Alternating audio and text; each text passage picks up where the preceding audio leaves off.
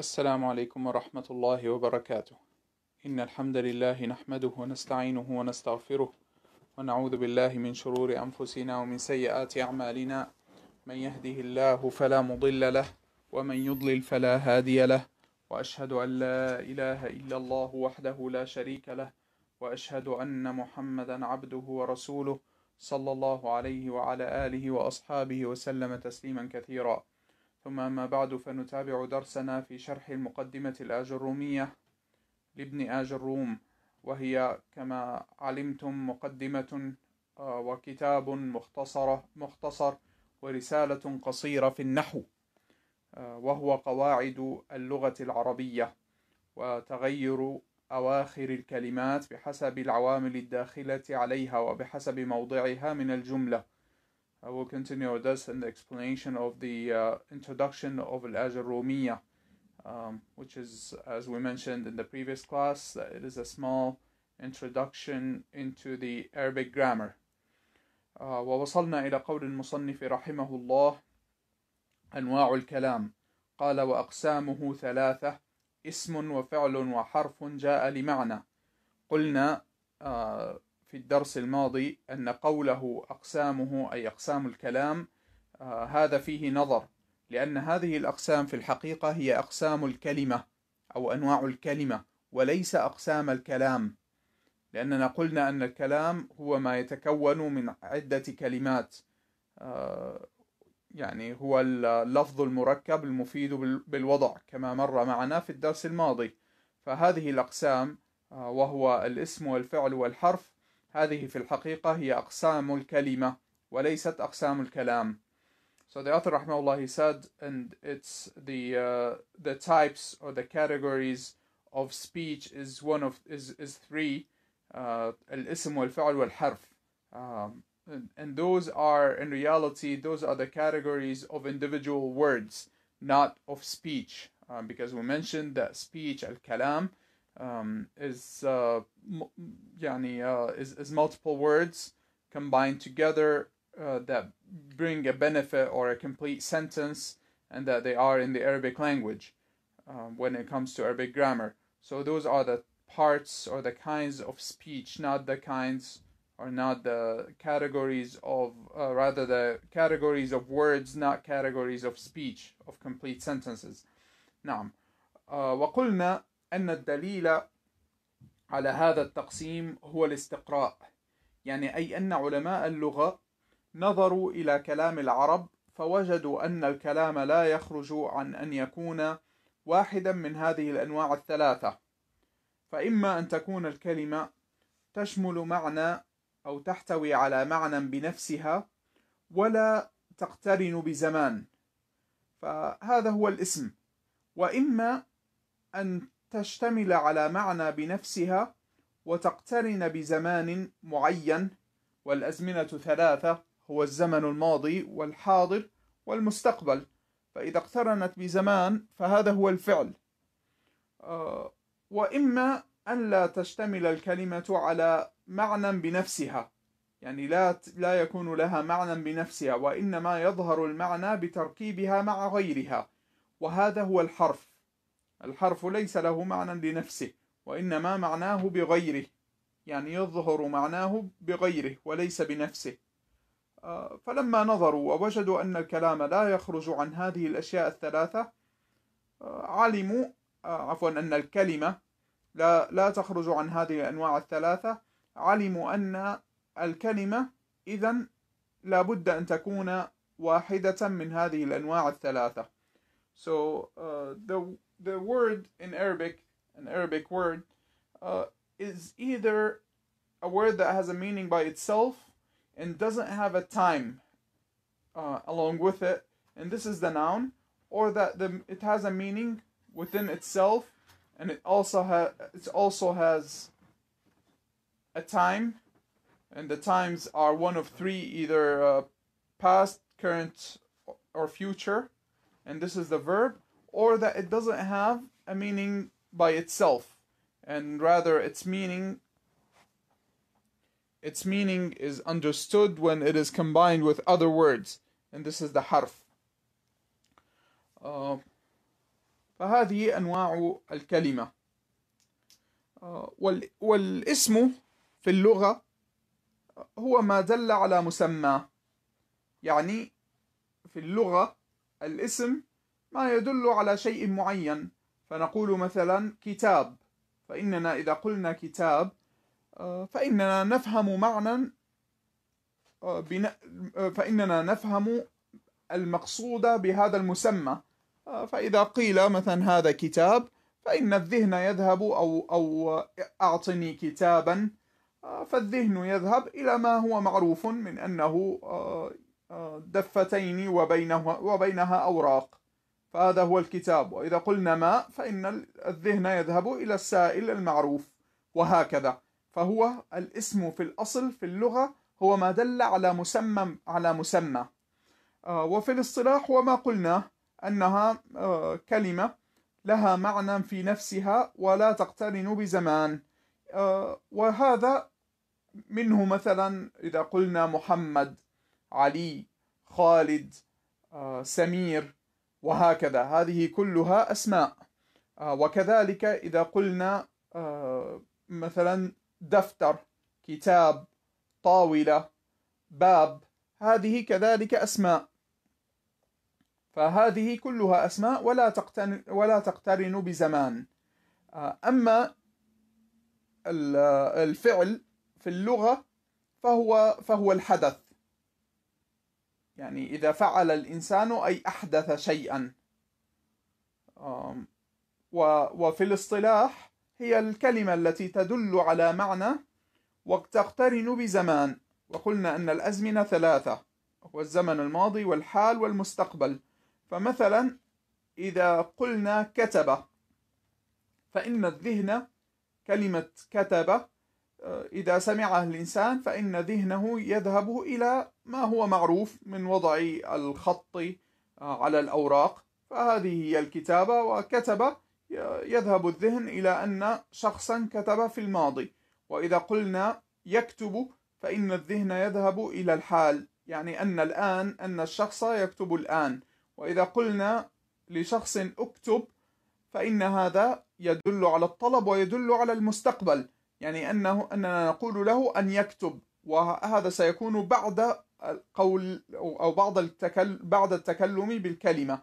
وكذلك إذا قلنا سأكتب فكذلك الذهن يذهب إلى المستقبل.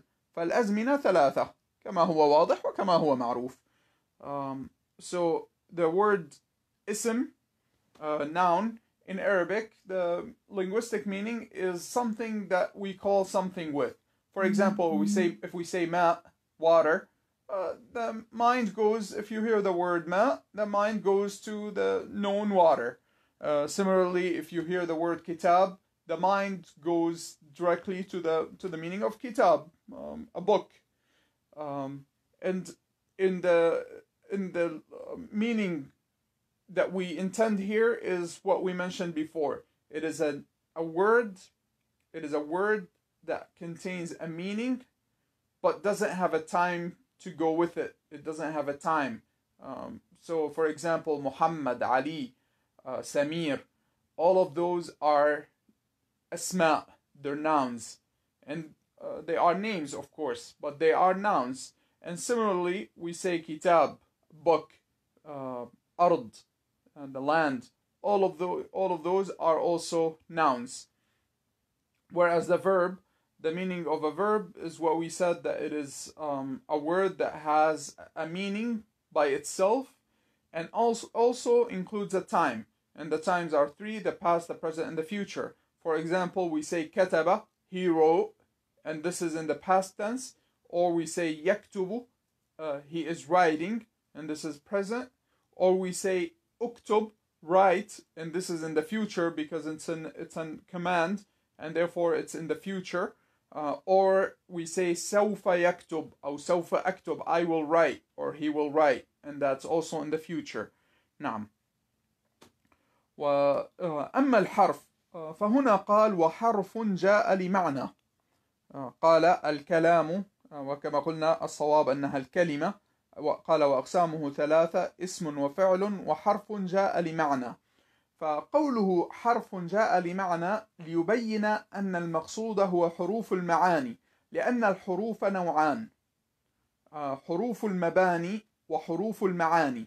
فحروف المباني هي ما تبنى به الكلمة، فمثلا كلمة باب تتكون من 3 حروف: الباء والألف والباء، فهذه حروف مباني. وأما المقصود هنا، وهذه كما هو واضح أنها ليست من أقسام الكلمة، يعني ليست من أنواع الكلمة، فلا نقول أن الباء نوع من الكلمة، وإنما هو حرف مبنى تبنى به الكلمة. ونحن قلنا من أول درس في هذا الكتاب أننا نتكلم عن اجتماع الكلمات، ولا نتكلم عن تركيب الكلمة الواحدة، لأن تركيب الكلمة الواحدة تدرس في علم آخر وهو علم الصرف. قلنا مثلا يعني اسم محمد أنه يأتي من حمد يحمد، فهو محمد ومحمد، هذا فيه تركيب الكلمة، وتتركب الكلمة من حروف المباني. ولكن المقصود هنا في علم النحو ليس حروف المباني، وإنما المقصود حروف المعاني، ولهذا قال وحرف جاء لمعنى، فالمقصود حروف المعاني، مثل من، إلى، عن، على. نقول جاء الطالب من المدرسة، من هذا حرف معنى، يعني حرف جاء ليبين لنا معنى. يعني لو قلنا ويظهر هذا مثلا لو قلنا جاء الطالب إلى المدرسة وجاء الطالب من المدرسة، هنا اختلف المعنى كما هو واضح. من المدرسة أي جاء إلينا وكان في المدرسة، وإذا قلنا جاء الطالب إلى المدرسة فنحن نتكلم يعني نقول أنه جاء وحضر إلى المدرسة، وهذا واضح. إذن قوله وحرف جاء لمعنى ليظهر أن المقصود هو حروف المعاني، فالكلمة لا تخرج عن كونها اسما أو فعلا أو حرف معنى، أو حرفا جاء لمعنى أي حرف معنى. And then the author, rahimahullah, he said حرف وحرف that came for a meaning. What he means is that the word حرف could come in one of 2 meanings. It's either a letter, for example, يعني إذا قلنا كتاب, it has the letter كاف, تاء, ألف, وباء. Those are letters. But there's also the meaning of the words that come for a specific meaning, but they only show when they are in combination with other words. For example, we say جاء الطالب إلى المدرسة. The student came to school. أو جاء الطالب من المدرسة. The student came from school. So those to school, from school, من, إلى, عن, على, all of those are حروف معاني. Those are حروف of meanings, not حروف of buildings. So you don't build the word with those words or with those حروف, and rather you show the meaning of the sentence with those حروف. وقلنا أن الفعل، تكلمنا على الاسم والفعل، وقلنا أن الفعل منه ما دل على الزمن الماضي. قال المصنف رحمه الله والفعل على 3 أنواع: ماض ومضارع وأمر. So the verb is one of 3 kinds: ماض ومضارع وأمر. عفوا، هذا من كلام الشارح وليس المصنف. So the verb is one of 3 kinds. الماضي هو ما دل على حدث وقع في الزمان الذي قبل زمان التكلم، يعني مثل كتب، قرأ. قلنا هذا يدل على الزمن الماضي. So the past tense verb is something that is a past tense. For example, كتب, he wrote. This is past tense. فهم, he understood. والمضارع ما دل على حدث يقع في زمان التكلم أو بعده. فهو في الأصل، أي أن المضارع في الأصل يدل على زمن التكلم، تقول مثلا أكتب، أكتب، فهذا يحصل يعني أني أكتب الآن.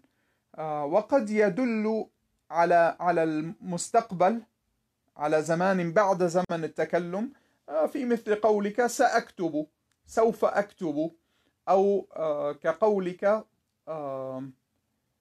نعم، كقولك مثلا ليكتب، وهذه اللام لام الأمر، ليكتب، يعني كأنك تأمر شخصا، أو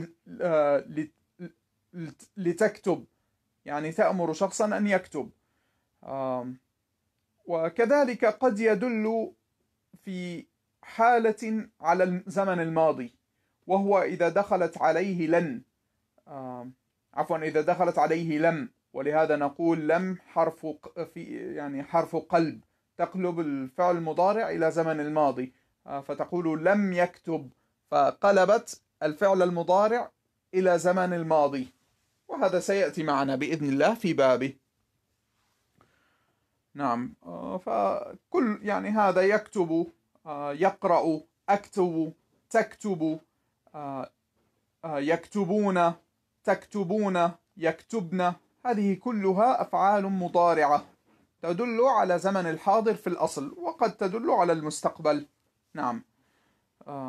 So the present tense verb is like يكتب, he is writing, and this is present tense. And there are specific cases in which the same verb could mean past tense, and there are specific cases where it could mean in the future. So for example, if we say سيكتب, سوف يكتب, he will write, this is future, although the verb is still the same, يكتب. We didn't say اكتب, we didn't say كتب, we're still saying يكتب, but we added سوف, which brings the meaning of future. وكذلك similarly we say لم يكتب, he did not write. We're still using the same verb يكتب, but it does bring the meaning of past tense in this case, and this is something that will come in future classes inshallah. والأمر هو ما دل على الطلب، على طلب الفعل، مثل قولك اكتب، وهو دائما في المستقبل، اكتب، اقرأ، اكتبي، اقرأي، اكتبوا، اقرأوا، وهكذا. So there is the command verb, which is like اكتب, write, and you're commanding someone to write, وهو فعل الطلب, and it is to command or to ask.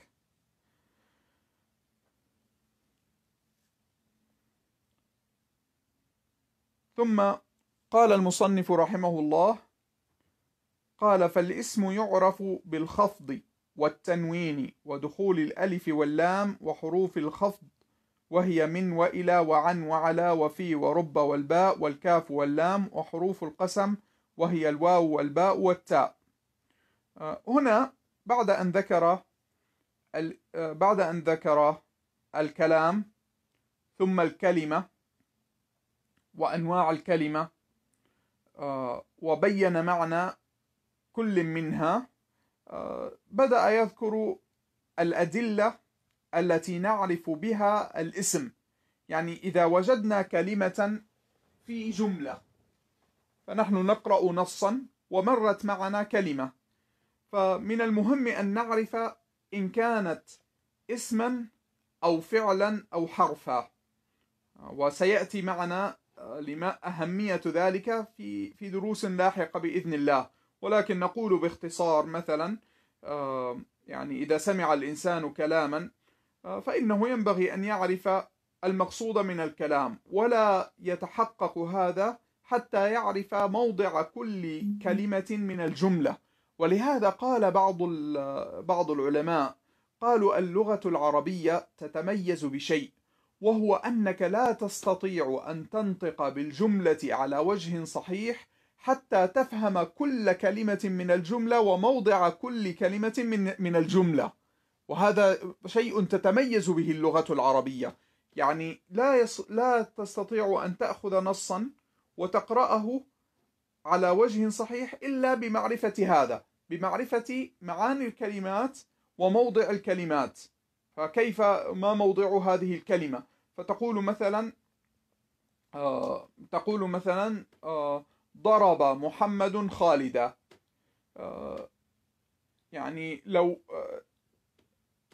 لولا أننا نعرف أن محمدا هو الذي ضرب خالدا لكان ممكن أن يقول الإنسان ضرب محمدا خالد فيقرأها خطأ، وبهذا ينقلب معنى الكلمة، أو ينقلب معنى الجملة تماما. فمن هنا يعني هذا مجرد مثال، ولكن على كل حال ينبغي للإنسان أن يعرف هذه العلامات، يعني علامات الاسم وعلامات الفعل وعلامات الحرف. So here the author rahimahullah, he started mentioning some of the ways to distinguish verbs and to know verbs from nouns and huruf, and to be able to tell which is which. And this is very important because in Arabic, as some of the people of knowledge, they said that one of the things about the Arabic language is that there's no way you can actually read the sentence properly. Any sentence in general, you can't read the sentence properly until you know the position of each word in the sentence. So what is the verb? Which ones are verbs? Which ones are nouns? And which ones are huruf? And also, what is the position of the noun? Is it a fa'il? Is it a maf'ul bihi? And so on and so forth. تتضح أهمية هذه المسألة في بعض الكلمات، لا سيما الكلمات التي قد تكون مشكلة، مثل اسمي مثلا يزيد، لأن هذا وسنأتي بإذن الله كلمة يزيد قد تأتي كفعل وقد تأتي كاسم. فإذا قال مثلا الإنسان يزيد في الدار، فقد تفهم أنه يجعل الدار أكبر أو أنه يزيد فيه، وقد تفهم أن يزيدا وهو اسم رجل أنه في الدار. فمن هنا ينبغي على الإنسان، طبعا هذه الجملة يعني لن يتضح معناها حقيقة إلا بمعرفة المقصود من الكلام، لأن تركيبها واحد. ولكن على كل حال من المهم أن يعرف الإنسان موضع كل كلمة من الجملة. قال فالاسم يعرف. So he started mentioning some of the ways to distinguish nouns. قال فالاسم يعرف بالخفض، والخفض هو الجر. مصنف الكتاب ابن آجروم رحمه الله هو في الحقيقة على مذهب الكوفيين، وأكثر كتب النحو لا سيما التي تدرس في المدارس هي على مذهب البصريين. ولهذا قد تجدون لا سيما من درس النحو من قبل سيجد بعض الألفاظ تختلف عما عاهده وعما درسه من قبل. فهنا سيقول الاسم يعرف بالخفض أي بالجر، الخفض هو الجر لمن درس النحو قبل هذا. فقوله بالخفض وهذه العلامات التي ستأتي هي علامات تعرف الكلمة بها أنها اسم، إما إذا أتى بهذه الصيغة أي بشيء من هذه العلامات، أو أن الكلمة تقبل هذه العلامة. وأقول هذا لأن بعض الكلمات ربما تأتي في جملة ليس فيها شيء من هذه العلامات، ولكن كيف نعرف أنها اسم؟ نقول إذا قبلت شيئا من هذه العلامات. يعني مثلا نقول مثلا طاولتي أو طاولة الرجل كبيرة. طاولة الرجل كبيرة. كلمة طاولة في هذه الجملة ليس فيها شيء من هذه العلامات، وسنمر على هذه العلامات بإذن الله. ولكن كلمة طاولة في هذه الجملة ليس فيها شيء من هذه العلامات. طيب كيف نعرف إذا كانت اسما أو فعل؟ نقول هل تقبل شيئا من هذه العلامات؟ هل نستطيع أن نقول مثلا الكتاب على الطاولة؟ نعم نستطيع، فهذا الاسم مخفوض أي مجرور، إذن يعني قبلت الخفض، الكلمة قبلت الخفض، فعرفنا أنها اسم، وإن كانت في الجملة التي ذكرناها مثالا ليست فيها شيء من العلامات، ولكنها تقبل العلامة فنعرف أنها اسم. So when he says, and when he mentions the signs to know, or the ways to know that a word is a noun, it doesn't have to be in the specific sentence that it has any of those signs or any of those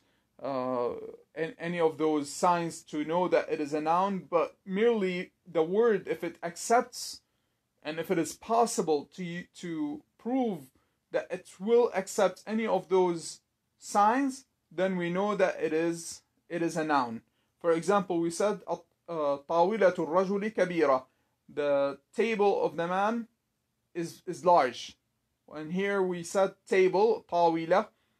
It doesn't have any of those signs, but we can use, for example, we can make it مجرورة by saying على الطاولة. الكتاب على الطاولة. The book is on the table. الطاولة هنا مخفوضة. الطاولة على الطاولة.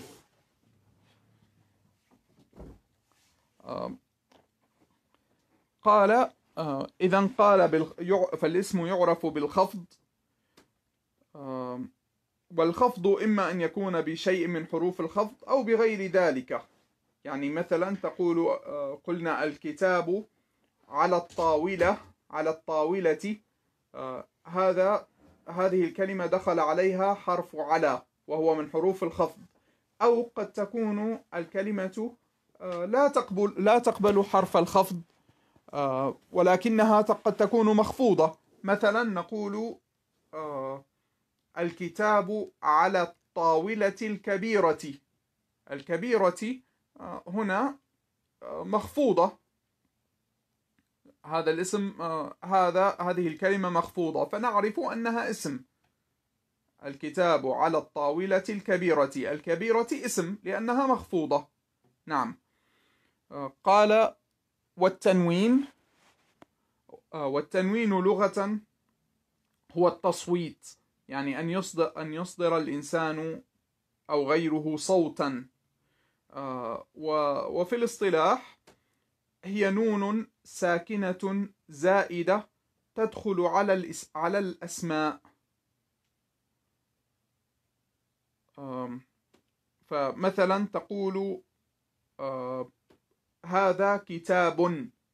كتاب هذه النون التي نلفظها تدخل على الأسماء. كذلك نقول تدخل على الأسماء لفظا لا خطا، ويرمز لها في الخط بحركتين.